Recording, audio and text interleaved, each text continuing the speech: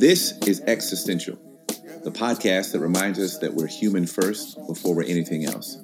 And from that place, we can hear each other's stories and experiences as we wrestle with issues of justice, faith, and culture. I'm your host, Corey Leak. Thanks for listening.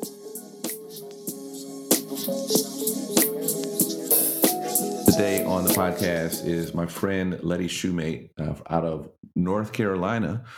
She's a wife, she's a podcaster, a speaker, a historian. She is now working on a second master's degree. First off, Letty, why would anybody, with the amount of stuff you got going on, let's just jump right into that. Why a second master's degree? And let me do this. Introduce yourself and then tell us why you decided to do something crazy, like get a second master's degree with all that's going on in the world right now. Yeah, so my name is Letty Shoemate. Like Corey said, I do all the things: anti-racism educator, historian, podcast host, and I actually finished my second master's last month. Actually, Wow!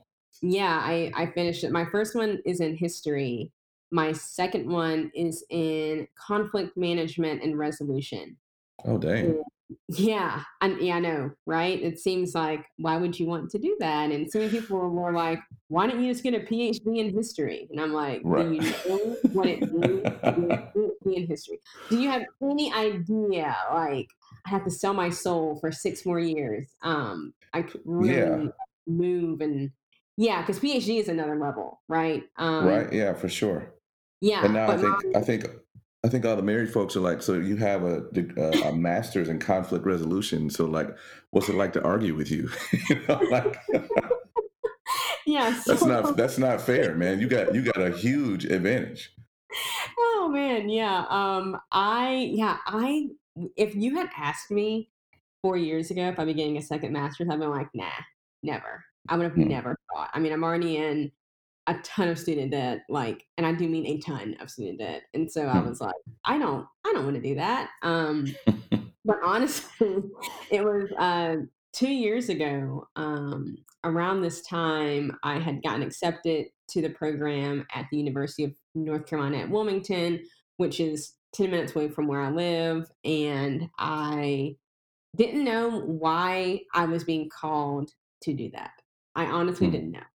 Um, Along with being who I am, like on social media and whatnot, I'm also a Black Christian woman, and I have a deep relationship with God. And Hmm. so I've learned what the difference is between that, like actually listening to God and like wanting to listen to God. It's like, okay, well, you have to be obedient if you're really going to be about it. And so I was, and I left my corporate America job, which I didn't care for anyway.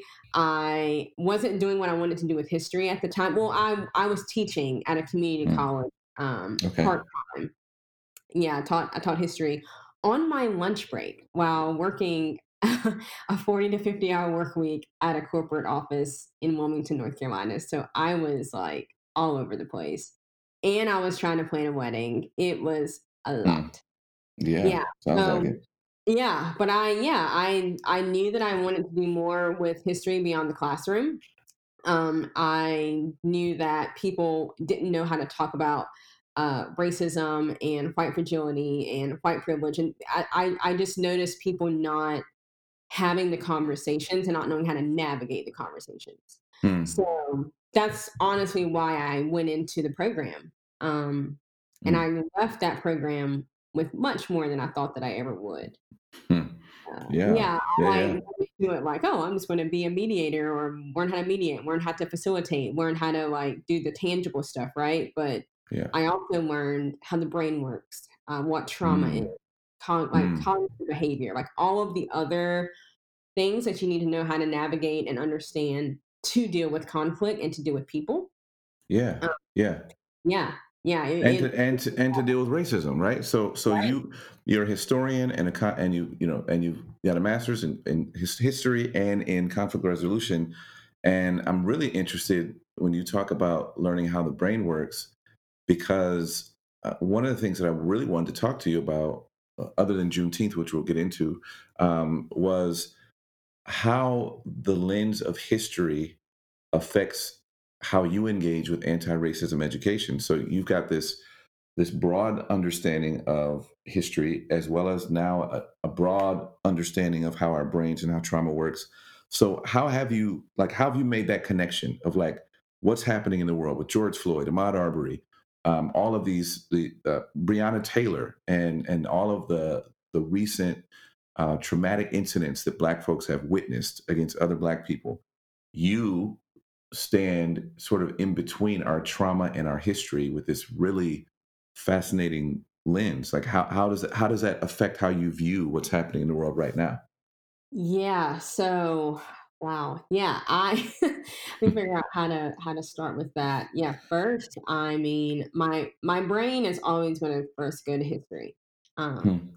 it just always will, and I think that that's well, not I think I know that that's what drives how I react to things that are happening, especially like seeing police brutality. And as of late, yeah, like Ahmaud Arbery and Breonna Taylor and George Floyd and so many others. But honestly, I think about like, okay, I've seen this or I've read this in history. I can make the connections to the slave patrols and how police originated, and Mm, my brain does all of the historical work. It goes from slave patrols, it goes to Civil Rights Act of 1866, it goes to like what Black people endured after that, it goes to slave labor camps, it goes to the war on drugs. It goes to all of the ways that we see policing of the Black body in mm, every way. mm, It's all throughout history. And but then also with that, as of late, especially after George Floyd's video, which I did not watch, but George Floyd's video was circulating and going viral, more people wanting to have these conversations about racism and Black Lives Matter and whatnot. And I'm just like, right, this has always been a conversation that needs to be had. This always, but then also, I think with that, whenever it comes to conversations, I'm gonna kind of go on some tangents here, but I promise it will all connect. that's fine. That's Um, fine.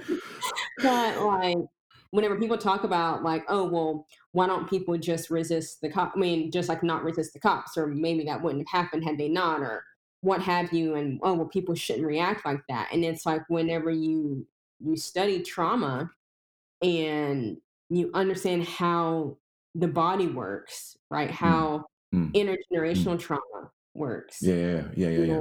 You'll like you'll understand that there's a reason why Black people are automatically resistant to cops. It Wow. doesn't matter. It doesn't matter. It doesn't matter. Like it just there's a reason. And that Mm, reason is because my great great grandmother or grandfather were fearful. mm. And the same way that we get genes passed down, like hair color, eye color, personality, that trauma gets passed down. Wow. And yeah, and there's a really good book. It's called The Body Keeps the Score. Yeah. Yeah, I heard of it. And yeah, it's phenomenal. And I took some other classes where we were just my professors were actual therapists and had practices. And so it's not like they're just professors up there just talking from a book. No, they literally have clients and they help and all these things. And so whenever that was introduced to me, it's like something clicked for me. Mm. And I was like, they weren't talking directly about the racism and these issues. And I was thinking about right sitting in class, but for me, it connected. I was like, wow. So Letty, you just drew this connection that I want to make sure like we highlight because it's like, sometimes when I'm talking to smart people, they just like gloss over stuff like it's just so normal for them, right? But I want to be sure to highlight this. You talked about the origin of police, and right now we're having this whole conversation about defund the police and there's a whole argument against it. And I think, to be honest, I think it's privileged people who can't understand what you just said about the generational trauma and the history of the police. So could you make more of that connection? Maybe you were doing that already, and I'm sorry to cut you off. I just got Oh, excited. no. Right? So like Oh, no, if no, no. you, You are totally fine. I yeah, tend to go on like all these little tangents here and there, so that's totally fine to reel me back in. no. I really appreciate that. Yeah, I mean, people think about the police, and there's this idea that the police have always been for everyone and to protect everyone, and like that's actually not why they were created. The Hmm. police originated to protect white people. Yes. Um, Yes. and right, and people say, "Oh, well, they didn't really become a thing until after 1865." Like that's actually also not true. Mm. They originated in our country, technically in like the 1820s, and at the time they were slave patrols. Um, Mm. and Hmm. that's Hmm. what they were, period. And you can Facts. yeah, like like you can just this isn't like I'm making it up. This isn't like, oh well, you're just no, this is you can find this stuff. And then, after 1865, definitely after the Reconstruction era of 1877, like once that ended, which was in 1877, I'm sorry. You really start to see more of this policing of Black people. And I don't want people to think that it was like wearing a badge and wearing a uniform. No, Mm. these Mm. were just white people in communities who took it upon them, or took it amongst themselves to police Black people. And we see that especially whenever you look at what was happening with like slave labor, okay, Mm. that was happening after 1865, that was mixed in with convict leasing. So people want to put the two together. And I'm like, no, there was convict leasing, there was also slave labor. There were two things. And the reason why I say like they were two things is because a Black man could be walking down the street, okay, and a white man come out of his shop and just say, you stole $40. You stole $40 from my store. And the Black man's like, what? No, I didn't. I don't even know who Mm. you are. And then what Mm. happens is then that Black person is taken, because then you have this other like group of white men who are patrolling the area, Mm. and they take him to some weird, dumb, not even like just completely illogical makeshift courtroom, and they Mm. sentence him to work for a company, or a man, not a company, a man who, a white man Mm. who had a coal company, or a steel company, or a railroad company. And then yeah, Mm. there's patrolling, right? Like what that was. And then you also start to see the rhetoric, and I think that's what people also miss, is the rhetoric at the time, and like the propaganda um, of these white women, especially, who are now like, oh my gosh, like we don't need to be out here amongst these Black men and these Black brutes and these Black beasts. And the white men are then like, oh my gosh, our pure white women are going to be Mm. attacked. Oh my gosh. Oh my gosh. And so you start to see more police representation. And I'm putting that in like air quotes, police representation. Mhm. Mhm. You start to Mhm. see more of that. And you start to see reasons to just throw Black people in jail. Um, Mm. Mm. and with that Yeah. too is just white supremacy's fear of Black people progressing as well. So then you also see, especially the late 1880s, early 1890s, you start to see Black people with successful businesses, successful careers. And then you also start to see, though, a rise of like race massacres. You also start to see just anything to thwart Black progress. Mm. And a lot of the time, the people who were doing this, they were plainclothes white people, yes, but they also were accompanied by police.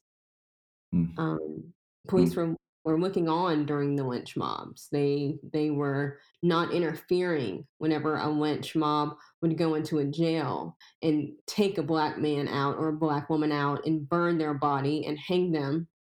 The police Mm. watched that. They let that happen. So whenever So that's people historic then. yeah, We're looking at not only the history of police violence towards Black folks, but we're looking at the history of police being bystanders while Black folks are lynched, like we saw with George Floyd.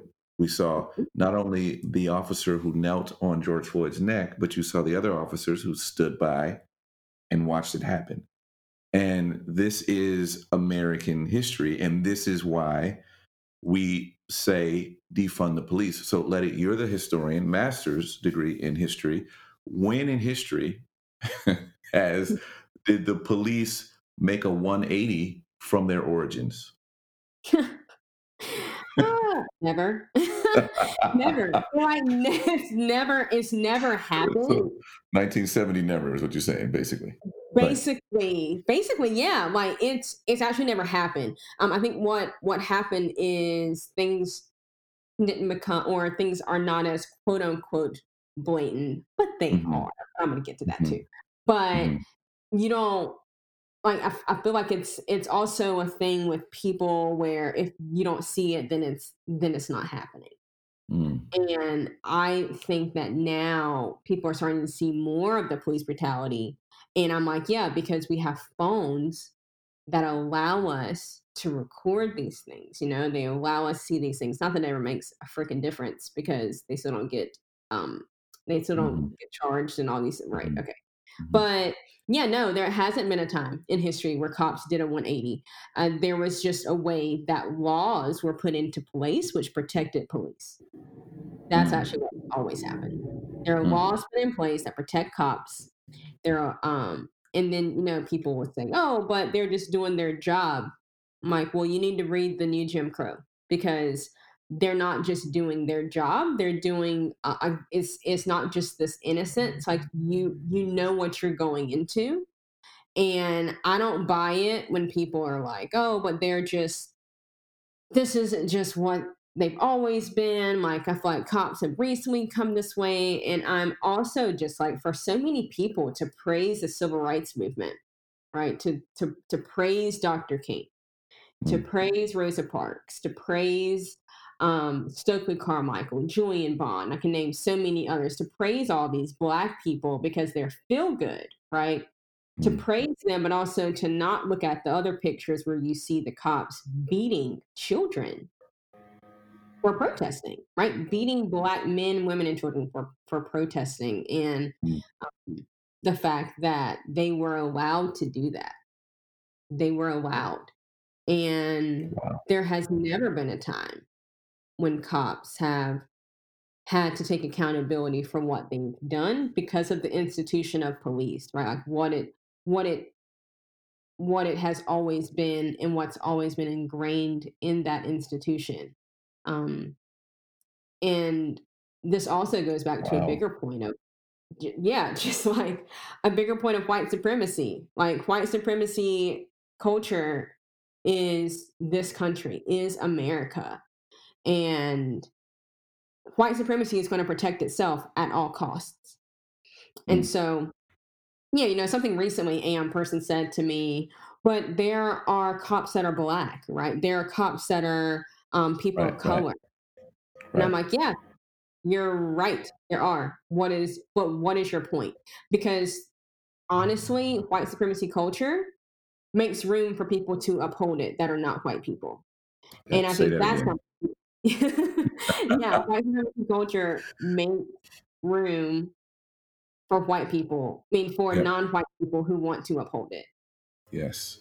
Absolutely. It just 100%. does. Yeah. Yeah. So Um, good, lady. So Juneteenth, we're recording this the day before Juneteenth, and you're listening to it. Most of you should be listening to it on Juneteenth. I gotta confess, I only learned about Juneteenth from watching an episode of Atlanta a couple years ago, where they had an episode where they were talking about Juneteenth. So recently, not too long ago is when I learned about it, and I'm sure there are a lot of folks out there who don't know the history and know where it came from. And so I'm going to let you, the historian, sort of talk to us about the significance of Juneteenth, what it represents, what it means, and why it's important that we pause every June 19th to remember this piece of history. yeah. So I also, Corey, like you, I didn't grow up just knowing about Juneteenth. Right. Uh, my parents didn't grow up knowing about Juneteenth. I really found out about the date. It wasn't even that I found out about Juneteenth. It was rather the date I found out about it. Like I would say like 7 years ago, maybe 7, 8 years Mm, ago. But I didn't know that it was Juneteenth until like 4 years ago. mm. Um, and I felt odd as a Black person, like, not knowing. But then I was like, "Oh, wait, a lot of us didn't know this." Like, a lot of us didn't know about Juneteenth, but yeah, just some history about it. I mean, Juneteenth is, one of the oldest, like, nationally celebrated by some Black people, commemoration of the ending of slavery in the United States.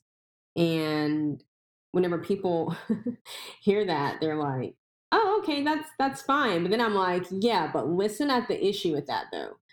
The problem that it came so late, right? June 19th of Mhm, 1865. mhm. But you have to remember that January 1st, 1863 is whenever the proclamation was given by Abraham Lincoln that Mhm, freed enslaved people. mhm. And so whenever you think about this though, I feel like people don't really think about the time between dates in history. And Right. so I'm like, right, for 2 years and 6 months, like Mm. there were still Black people who were enslaved. And of course they were. Of course they Right, were. of course, right, exactly, Like, exactly. yeah, I'm like, do y'all think that white people were just going to be like, all right, cool, y'all are good to go? Absolutely not. That's absolutely not what happened. And it was during the Civil War, right? And so it's definitely not what happened because you also have a lot of white men who are off fighting, and then their wives and their daughters are left with enslaved people. Mm, um, you also have enslaved Black men fighting for a country that would never fight for them, many times wow. because they had to do it. Like they had to go and do it. Uh, and so, yeah, Mm. that time gap is very significant. I want people to understand that just because something is written does not mean that it happens. Yes. Yeah, yeah, That's not what it means, especially with the Emancipation Proclamation. People are always like, "Oh, well, it freed the enslaved people." No, actually, it did not. It right. didn't. And so Um, even in Juneteenth, we have, like, this idea, right, that we remember that America, even in doing the right thing for Black folks, have always kind of done it half-assed. I mhm, mean, because, I read some stories, or they're like, they don't know if, like, Juneteenth, because it's the last day of slavery, meaning that this is when the slaves in Texas found out mhm, about the emancipation that was, as you just said, 2 years and 6 months prior, that the mhm. messenger was either killed, or Texas was like trying to hold on and get one last, or some, maybe not one last. I guess 2 years and 6 months. You got several last Right. cotton seasons. I just think it's so indicative of American history with Black folks that, No, like, yeah, yeah. yeah. Um, and like those, there are different versions of like what happened. Yeah, so it's not set in stone. But what I will say is it's much more. It's much more historically accurate to think of it as like they were deliberately withheld from the news. Mm, Texas purposely did not tell like these overseers, okay, these these white men who wanted to continue to brutalize white men and white women who wanted to continue to brutalize and dehumanize Black people. They did not want them to know, mm, and you have to think that there are all these white people who aren't having to lift a finger to do their work. You're supposed to just be like, mm. "Okay, bye." Like, no, Right, that's not what happened. right, And so, right. yeah, there is a story of like the messenger who was murdered on like his way to Texas, with this news of freedom. Another story is that the news was like I was saying was deliberately withheld by the enslavers because they wanted to maintain forced labor. And I say forced labor because at the time, since they were technically free, it would have been considered forced labor, but that's what history books want to say. They're still Mm. in people. Period. It was still slavery. And then you also have the part like what you just said about the cotton harvest. And I want people who are listening to understand that that had such a big impact on the economy at the time. Cotton and tobacco uh, and rice. Cotton is what built America. Mm. Period. Cotton is the reason why capitalism became what it is. I will argue Mm. that to the nail to the day that I die. Mm. And so you have to understand that this also affected the livelihood of the white people who had enslaved people. And so, yeah, there's different stories. I'm gonna say, and I'm gonna stick to the fact that it was deliberately withheld, because also you have to understand that enslaved people could not read or write, and they did not have access to go just get the news like they wanted. That's not how that's not how that worked. And so that's why with Juneteenth, it's very like that is what I see as my Independence Day, because I don't see Mm. July 4th as my Independence Day. That's the Independence Day for this country. Yeah. Independence on Britain. That's not independence for Black people. I'm so glad that more people are starting to celebrate Juneteenth because that's really like that's really our independence. That's really our freedom. And also I say that because of the celebrations that newly freed Black people like had, like what they did to celebrate. Like that was their celebration. And yeah, that is independent.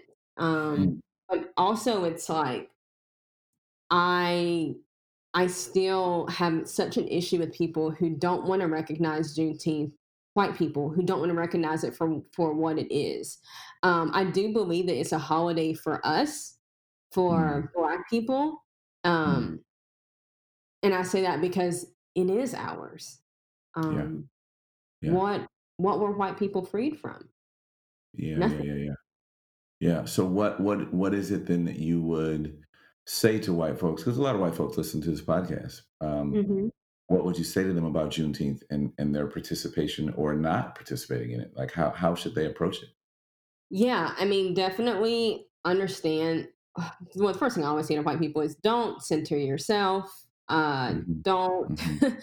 don't center Mhm. yourself. Don't make some post with your face saying this long spiel about independence and freedom and Black people in this country. Like, no, but I also not going to tell people like what to do because people are going to do like whatever they want to do. But I am going to, since I can say this on here, like, don't do that. Like, Mhm. respect the fact that right now for Juneteenth, like this is coming at a very heavy time for all of us as Black people. I mean, Yeah. again, I'm not a monolith for Black people, but what I mean is like, y'all see what the heck we've been dealing with the last 2 months? We're really our and I say that to white people who are listening because now people want to pay attention.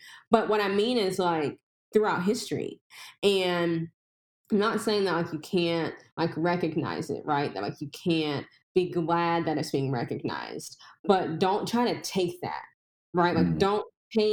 don't be a white organization that takes Juneteenth and runs with it and wants to, with all of your other white people in your organization, have some kind of celebration for it Mm. unless you're going to do it the right way, which is amplifying Black voices, period. Mhm. I do also seeing as counterproductive is whenever white people want to hijack something that's ours. Mhm. Mm. Um, that's that's dangerous to me. And I've been very glad though to see a lot more posts on social media about Juneteenth. I will say that. I'm very happy that more white people want to know what it is. They want to understand the history.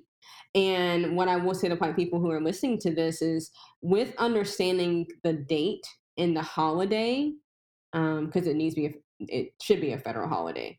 Yeah. Yeah. But to understand it, you also have to understand all the other history that goes into why it's so important.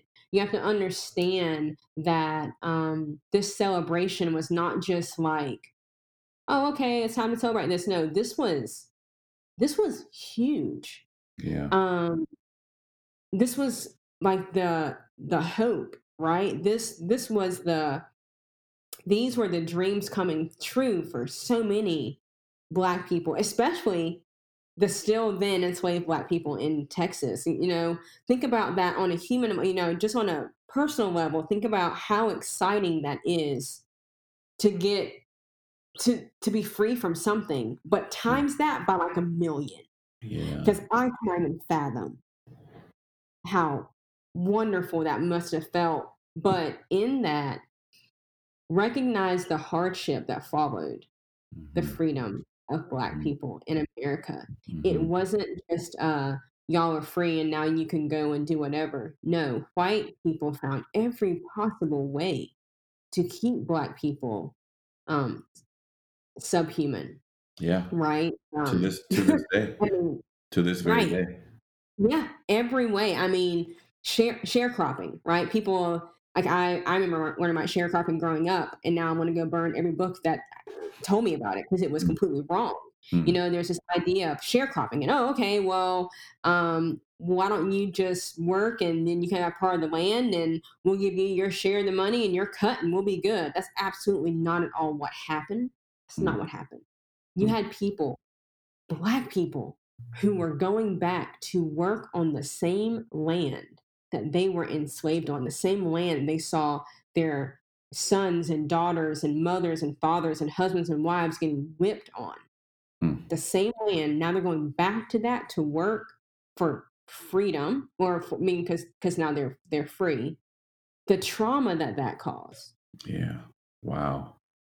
Wow. and Yeah. I so mean, yeah, I nobody I would think I about always that. bring that in for people to just understand that that's why Juneteenth is so important to us because of what we had to endure after June 19th, 1865.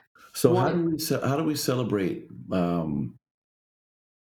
independence, liberation as Black folks, knowing that it's still yet to come in its full fruition for us? We're still living in um, an anti-Black America. I mean, we're seeing this in front of us, and that to me is not debatable. I mean, what that looks like, and all of the ways that presents itself, like how do we hold both things true? We hold that it is better than it was in 1865, but it's still not what we hope, dream, press, teach, demonstrate for it to be.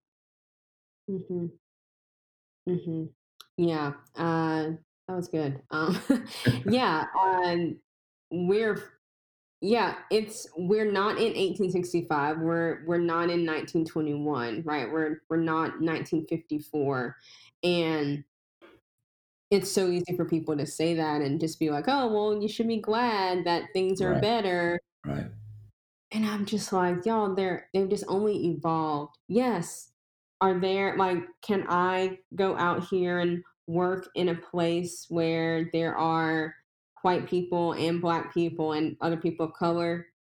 Yes, sometimes. Hmm. Uh, Depends on Hmm. who's hiring, Hmm. right? It depends on whose son or daughter who's white has Right, a step above me. right. Um, there's all of and I believe too it's because history is romanticized and so people see this blatant racism, right? Of like the Klan and white supremacists who beat and lynch Black people, and they see these images, they think that that's what the problem was, Hmm. and that's it. Mm. And I'm like, no, that's not it. Uh, Systemic and institutional racism is the problem.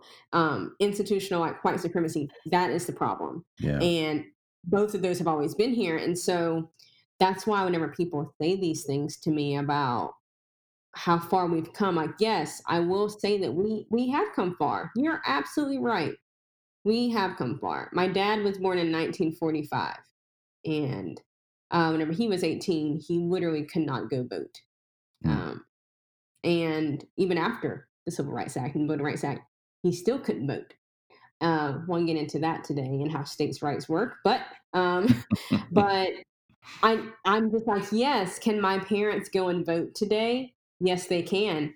But if my parents, who are both black, go and like they can't drive themselves right to their polling place, and their polling place has now been changed, and they need a new ID to vote, and they didn't know that because they didn't have access to this information, and now they can't vote.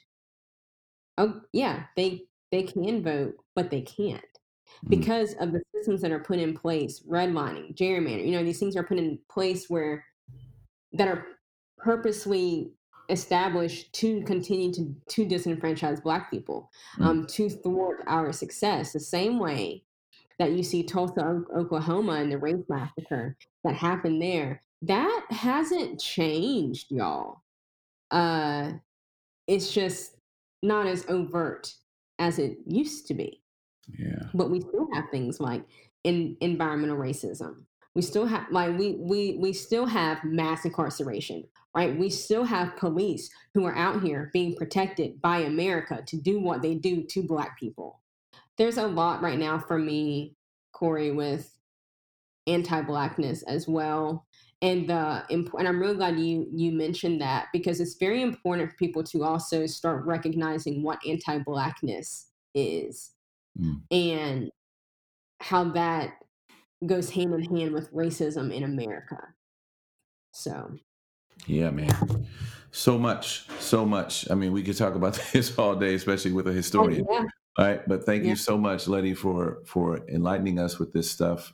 This is the history that I'm so grateful that it's emerging now. You hear more and more of this. You reference the 13th and the new Jim Crow and the Body Keeps Score, things, those sorts of resources that kind of help us to understand the things that you're talking about and the effects that all of this has had on us as Americans. I mean, I've heard it said we're trauma bonded, and that's true. We are all trauma bonded by slavery. Both blacks and whites in this country have that mhm, inescapable history and part of yes. our lives, and we don't move forward from it by acting like it's not a thing.